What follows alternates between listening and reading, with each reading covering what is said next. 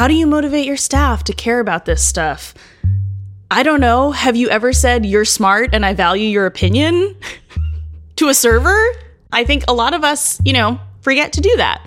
And I understand why, but I think there is so much to be said for just recognizing you're a person. You must have opinions on the work that you do every single day. So let's talk about it.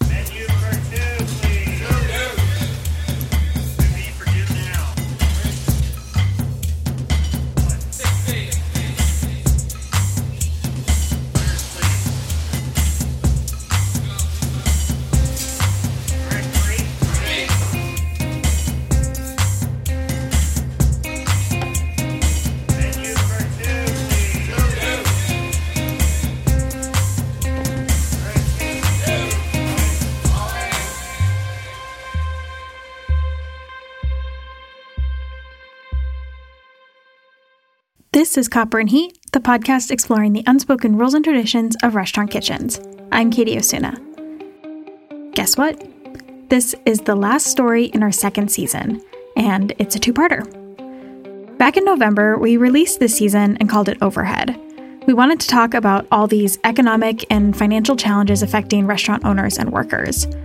We've covered quite a few topics related to that, like immigration regulations, tipping, delivery services, and a whole lot of others. The underlying theme has always been the systemic issues that have long been the base for our industry. Over the last few years, the cracks in the system have started to show more as workers and owners do the work to bring them to the surface. And in the last couple months with the COVID-19 pandemic, I feel like the cracks have become like that scene in whatever superhero movie where the entire ground opens up and swallows people whole. I think I can say this is the most challenging crisis the industry has had to go through collectively, at least in a really long time. But we'll make it through. I know we will. It's not going to look the same as it did before, we know that for sure, which is really scary, depressing, and overwhelming. But it's also an opportunity. As industry folks, we're no stranger to challenge. The fact that night after night we get pummeled and keep coming back is what makes us us. We are deep in the weeds right now, but I know that we can come out of it ready to make the new iteration of our industry even better for everyone involved. Like I said earlier, there are already a lot of restaurateurs and workers that have been doing the work before the crisis hit. Today, we're sharing the story of a restaurant that has been doing this. We started reporting the story way back in August of 2019, and it's developed quite a bit over the last few months.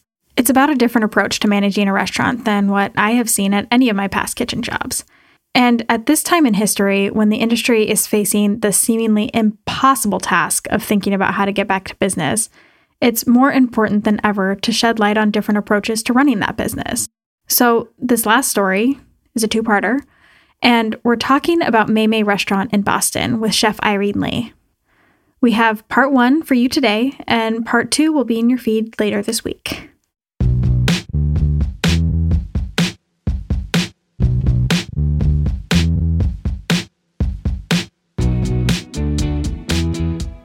On March 9th, about a week before stay-at-home orders were issued and restaurant dining rooms were closed, I was sitting in a conference room in Boston with over 100 food and restaurant industry folks.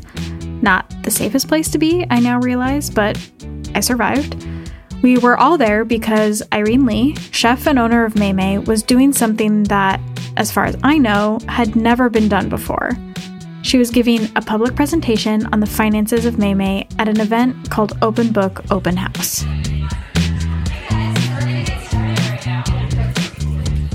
We have some tape from the event throughout the episode, though the audio quality isn't the best. The event was just so great we couldn't not share some of it. Mei Mei started as a food truck in 2012 with Irene and her brother and sister. Irene, who has always been interested in social justice issues, saw the industry as ripe with opportunity for making change. The initial focus was on sustainable local sourcing of ingredients, which we'll talk a little bit more about later. But she soon realized, I was really proud of our program and all the farms we worked with, but I had learned about another problem in food, a bigger, stickier, scarier problem that I didn't know how to tackle, and that problem was around jobs. So I turned my efforts to considering how we might turn working at Maymay into a real job. We worked really hard to add benefits and improve employment. In 2017, when we started doing open book management, we created paid opportunities for our staff to learn about business and finance, and we started sharing our numbers with them. So in this episode, we're going to learn a little bit more about this open book management and break down the finances at Maymay Restaurant.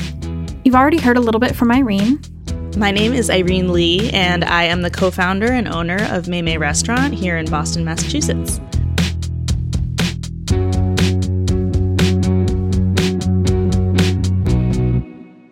Back in 2017, Irene was trying to figure out how to address some of these big food industry issues, and, as she says, make working at Maymay into a real job. And kind of by accident, at the same time, we were also trying to poach this amazing young woman from a neighboring business, and we thought that Maymay was a great fit for her. She was super into farming, and we kind of thought we had sealed the deal. We made her the offer, and then she said, I would love to come work for you, but at my job, I have this incredible opportunity to help run the business, and I'm going to get a payout at the end of the year, so I can't leave. And so I think for us, we were kind of like, well, if we can't have you, maybe we can have that program that's keeping you there. And so that's actually how we first found out about Rethink and felt like, oh, these guys really get it. And so we signed on with them pretty much right away. The program that they wanted to have was open book management, and that's what Rethink was all about. This is where Joe comes in. I'm Joe Grafton. I'm the co-founder and managing partner for Rethink Restaurants. We're a training and consulting business, and we exist to transform the management of the restaurant industry and create millions of career path jobs. You know, we do management consulting and different types of training programs for folks in the area. But yeah, open book is why we're here. Let's start off with the question, what is open book management? In a restaurant, you've got so many different people doing so many different jobs.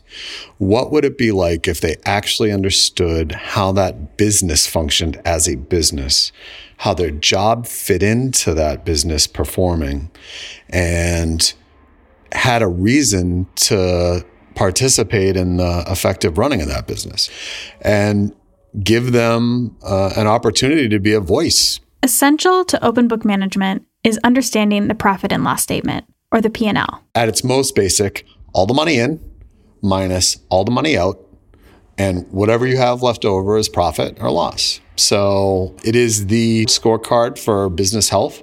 It tells us how profitable or not operations are. Joe makes it sound really simple, but these P&Ls can be really, really hefty, with lines and lines and lines of different expenses and sources of revenue.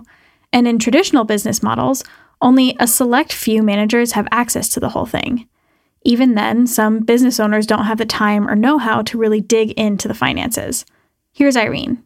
In the past, between 2013 and 2017, we definitely looked at P&Ls, but I'm not sure that they meant all that much to us, and we definitely weren't doing it regularly enough to see the impacts of the decisions that we had made. So the first time I really dug into the P&L, I think my initial thought was, oh my gosh, now I understand why we're paying our accountant so much, because there's so many lines and there's so much detail that goes into it. With open book management, the goal is to get not only owners and managers understanding how to read the P&L, but to get frontline staff understanding and participating in changes to make the business run better. The key here is that the staff are part of making the business successful. And then, of course, we have to read the scoreboard and look at how we're actually doing. So we hold periodic reviews where we assemble the whole team, we close the restaurant for 2 hours, and we check in on the numbers. So the central part of the period review is looking at the P&L. The P&L helps us understand how we're doing, and it helps us plan. It's like checking the score in the middle of the game to make sure you don't screw it all up in the second half. That sounds like sports, right? So when we fill out our P&L, we like to start with the good news, which is revenue. So in 2019, Maymay did $1,220,000 in revenue. So I'm a millionaire, right? Not exactly, right? Don't forget, we have bills to pay. You might have heard this ratio before. 30% cost of goods sold, 30% direct labor, 30% overheads, and then 10% profit. According to traditional restaurant financial knowledge, these are the gold benchmarks of expenses and profit.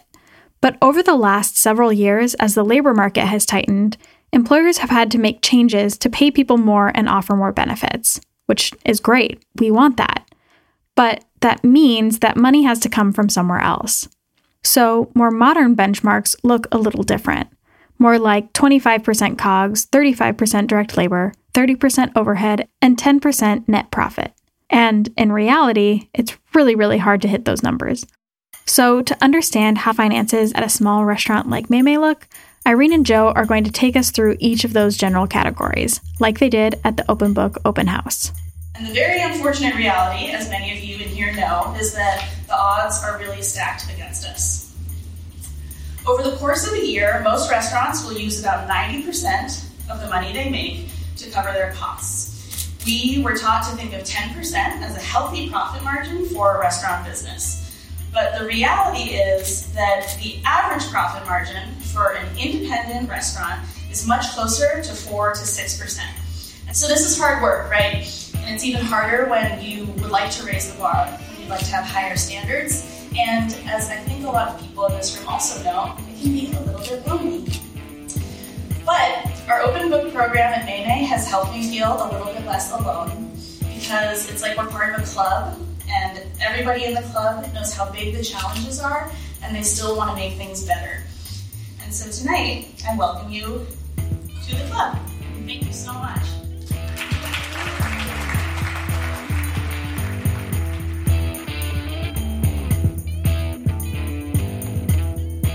At the event, Irene had us play a little game. So we are now going to put you through a little bit of our open book training with a game called Is This COGS? COGS is an acronym for Cost of Goods Sold. Cost of goods is ingredients and packaging. Anything that is physically sold to the customer. An image would pop up on the screen. Irene would ask, All right, is this COGS? What do we think? In this case, it was a big old tray of dumplings. People would shake or nod their head, put their thumbs up. What do we think? Thumbs up, thumbs down? I see lots of thumbs ups. Great job, everyone.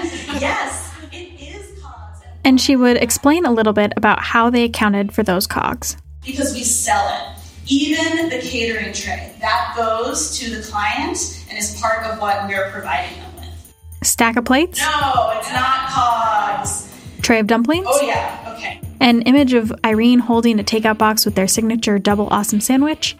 Trick question. The sandwich and the takeout box? COGS. Her apron and her labor? Nope.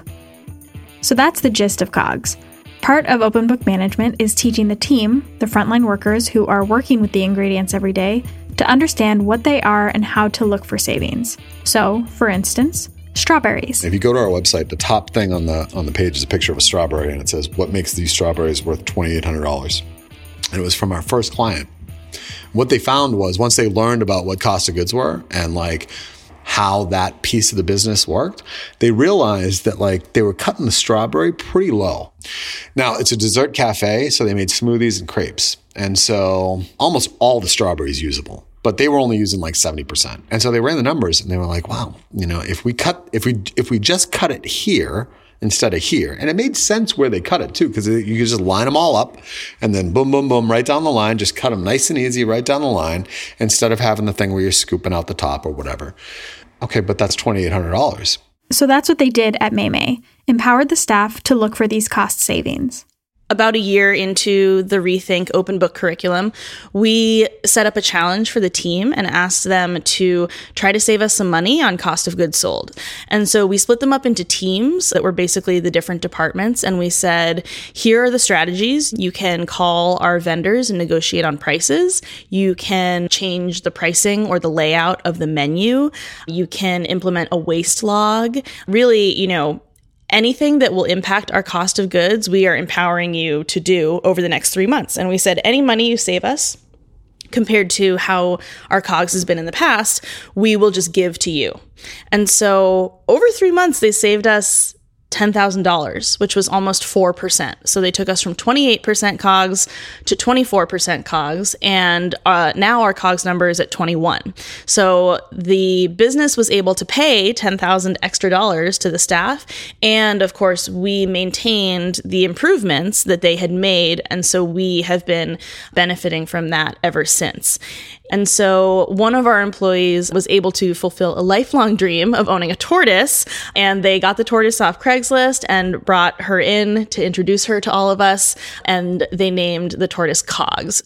Maymay is now at 21% COGS. They even focus on buying local and sustainable ingredients, so for them to hit that mark is a pretty incredible feat. This is because of a few things. They have a large catering program that's about 50% of revenue, and the COGS are lower on that.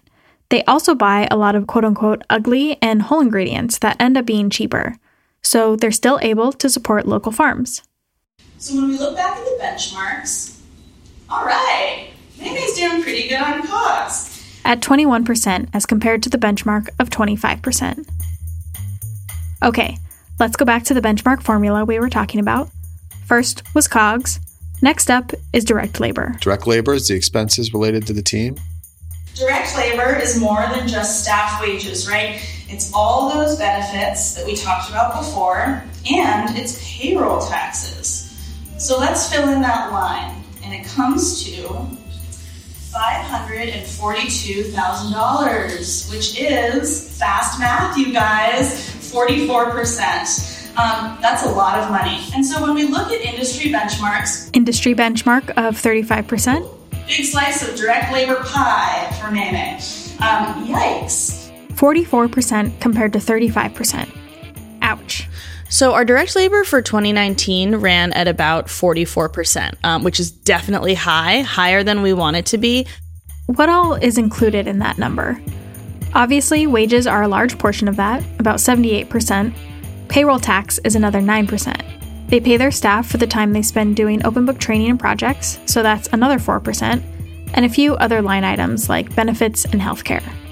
But of course, that is an area where we feel like if we are overpaying, it's probably in line with our values. So if we were to take away health insurance and other benefits and wages for people working on open book management projects, that would have brought us a little bit more in line, right? But of course, we want those things. Maymay is at the extreme of a national trend. Labor costs are going up, hence why the modern benchmark is higher than it used to be. There was a stat I was reading about the Cheesecake Factory. Okay, and think what you will about the Cheesecake Factory. They run a great operation. Their labor went from 31 to 32% to 35 to 36% of total revenue over the last 5 years. And if they're having that problem, how is an independent, who's making probably less than, 1% of their annual revenue supposed to cope? Employers everywhere are trying all sorts of things to keep people around, including higher wages, increased benefits, and so on. But they still have to keep the labor expense in check. But the point of open book management is not just for owners and employers to be thinking about how to save money in the labor department. It's for everybody to be involved in that conversation. They may not love it, but I think people certainly understand it better when you share the numbers, right? So it's like so much of what we talk about, well, why do I have to use the portion scoop? Well, why do I have to worry about when I punch in and clock out? Well, why can't I get overtime? It's all in the P&L. Here it is. This is why. Because labor is at 43% and we needed to be at 38 to hit our plan. If you can have that kind of conversation with people, I'm not saying it solves it all. I think people ultimately will still prioritize their own safety and physical well-being first. And if they're depending on that money, it's a hard conversation. But at least we can have an honest conversation and people can know. A lot of places I've worked have either used tips, better stations, better shifts, or held raises as a way to motivate folks to do their jobs. So if we don't do it that way, how do you motivate people? We'll talk more about that after a quick break.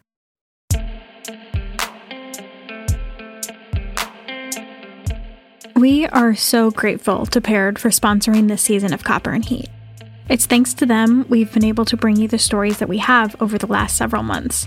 And like us, they've been working really hard to figure out the best way to support the restaurant industry through the coronavirus crisis. What they've noticed now more than ever is the need for us in the industry to stay connected. So on May 1st, they launched a new community platform for you all to connect. Anyone in the food service industry nationwide can sign up to be a paired member and search for nearby jobs, browse relevant content, and most importantly, keep up with others in food service in a community you won't find anywhere else online. We invite you to become a paired member and participate in the community. Get started at paired.com/copper. That's PARED.com/copper. Let's get through this together.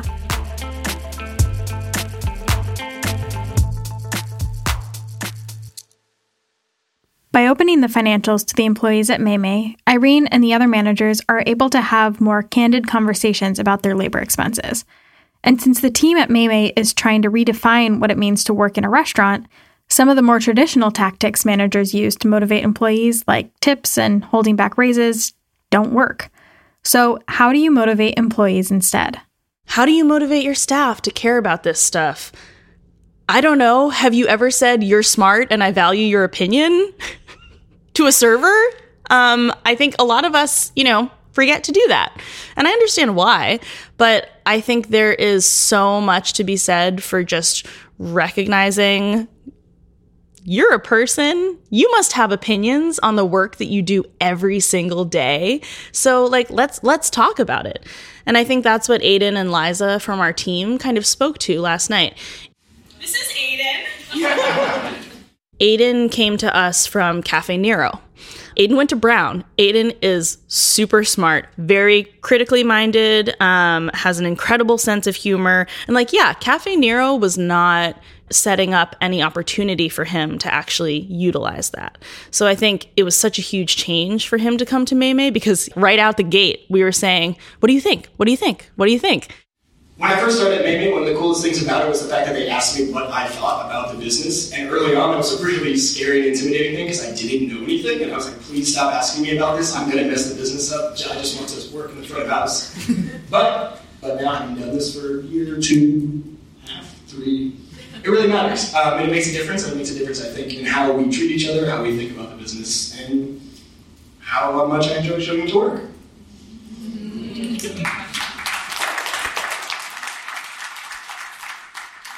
So Irene has folks working on different projects on the labor front, and she's excited about one in particular.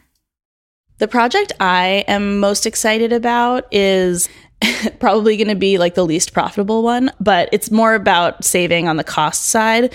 So we actually started calculating the cost of training someone from start to finish, and it's a few $1,000s. So that's not nothing, right? So we've been looking at these more kind of tangible numbers with regards to employment and training.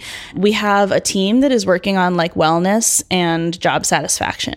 I guess what I love most about this initiative is that it's really keeping me honest in a lot of ways, because there's so many things that I could say oh yeah, I want retirement, and then totally lose track of because it's not at top of mind. It's not a revenue generator per se. So I'm thrilled that there's a team that really wants to be working on this. All these labor initiatives that they're doing at Maymay really seem to be working. Nationwide, the average turnover rate in restaurants is 73%. It's outrageous. But at Maymay, we've calculated our turnover rate to be about 19%. To calculate turnover, you basically take the number of employees that have left over the course of a year and divide it by the average number of employees it takes to fully staff your restaurant. Multiply it by 100 and you get the turnover rate. Let's do a quick math example. Let's say on average over the course of the year, your restaurant needs 25 employees to keep it running.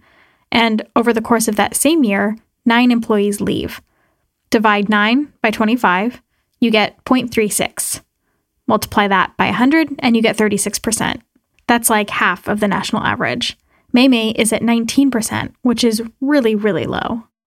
I think for me, the number that is even more meaningful is the tenure number. So when we take the average tenure of all 25 employees, including the ones who started 2 weeks ago, our average is a little over 2.5 years. For us, we know that compensation is just one part of the puzzle. Workplace culture, relationships to other employees and to your boss, all of those things make a job livable. And I think that key for a lot of Maymay team members is that they just want a job they're really proud of. I have seen time and time again that the best performance comes not because people are paid well, not because people have XYZ title, but because they believe in what they're doing and they understand that it's a part of something important. Bringing people in and educating them about what the costs are and how their job affects it. It also gives them a measure of pride to say oh, I did that. I made that change. I made that suggestion. I put that thing on the menu. I got that expense reduced. That's a level of fulfillment, achievement, pride in a restaurant job that we're looking for. You feel like you're part of something bigger, even if that something bigger is just within the four walls of the restaurant or the restaurant group. I'm contributing to something bigger and I'm valuable as a person, not just as a thing that does a task.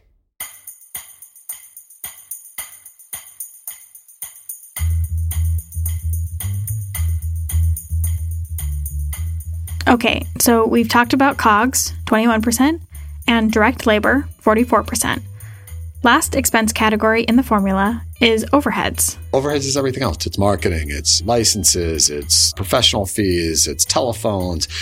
The term comes from what's over your head, the roof and the lights and, all the things in the space. There are actually over 100 lines of our P&L dedicated to overheads.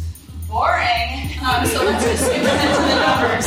I'm just kidding. I'm going to tell you something interesting after. Okay. So for overheads, we are at $400,000 for 2019, and that is 33%. The modern industry benchmark is 30%, so they're close. The overheads for Maymay are things that you would expect, like the $86,000 a year for rent, $22,000 for utilities, administrative salaries like Irene's, repairs and maintenance are another $16,000, but there are other things that you might not think of, like merchant fees, which are almost $58,000, or almost 5%. And those include things like credit card fees and third-party delivery app fees. It's just all little buckets of money, and some of it you can't really do anything about, right? The thing about overhead is that there are just so many costs. Like Irene said, they have over 100 lines associated with overhead. It's so hard to keep track of all the little things. In our experience, there's easier wins to go after first, right? Like bigger changes coming from adjustments. But again, many hands make light work, right? So if it's one person just going through the P&L or 5 people on the management team just going through the P&L looking for things to do, are they ever really going to have time to negotiate the linen contract? I mean, maybe. But if I had a team of people who understood that they were empowered to say, hey, I bet we could find a better vendor or reduce our cost here, or this is out of line with what we should be paying. There's opportunities there for sure. So this is what the team at Maymay did in 2019.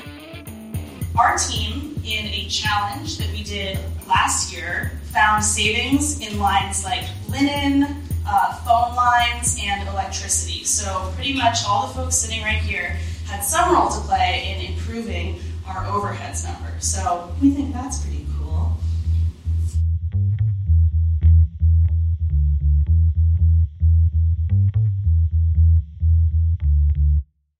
Back at the Open Book Open House event, a quick recap.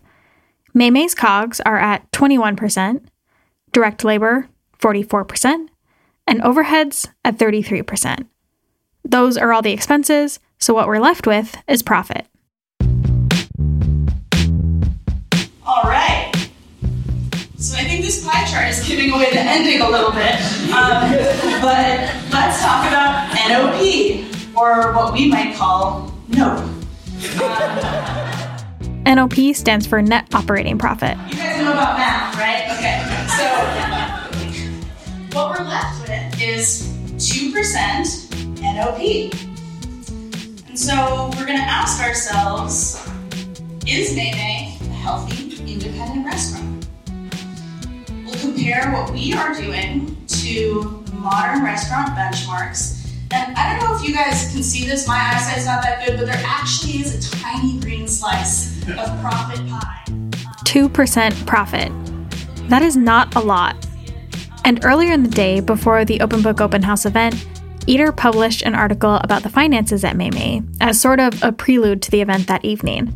And it started a really big conversation and debate on Facebook. A lot of people were like, wow, Their finances are super messed up. It's probably worth sharing that, my confidence and my sense of self is like all over the map all the time. I have days where I'm so proud of what we do and I'm like, wow, like health insurance, transit benefits, Maymay is amazing. And then the next day I will be like, I hate myself. I hate this industry. As long as I'm kind of evening out to be somewhere in the middle where I can say, I am really proud of myself and I am really proud of this business and I have to keep doing things to make this business better. If I can hold those two thoughts in my like tiny reptile brain at once, then I can usually get through the day. But it's hard to have both of those feelings so strongly. I think that what I love is that my employees push me. And I don't know that the industry is pushing me, but they are.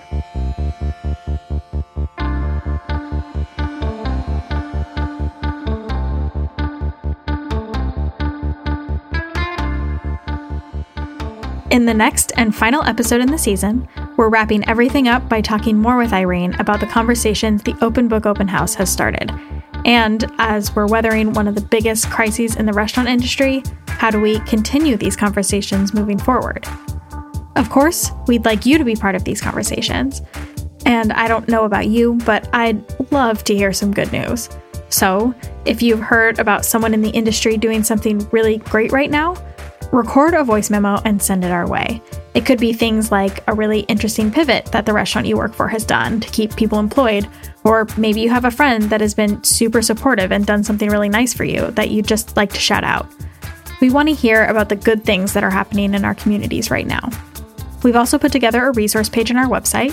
We're updating it every few days with resources we find that help us all navigate these wild times. Head to copperandheat.com/coronavirus. If you like the stories you've heard this season, be sure to subscribe to our feed on your favorite podcast app. We're starting to work on season 3 and we'll be releasing little stories and updates between now and then. Also, reviews are a huge help for us. To keep up to date with what we're doing over the next few months, check out our Twitter and Instagram at Copper and Heat. Overhead, the second season of Copper and Heat, is produced by me, Katie Osuna, and Ricardo Osuna. Our story editor is Rachel Palmer. All the music you hear is produced by us under the name Gamma Gardens. Check out other tracks on Instagram and SoundCloud. Thank you all so much for listening. Stay safe and healthy out there.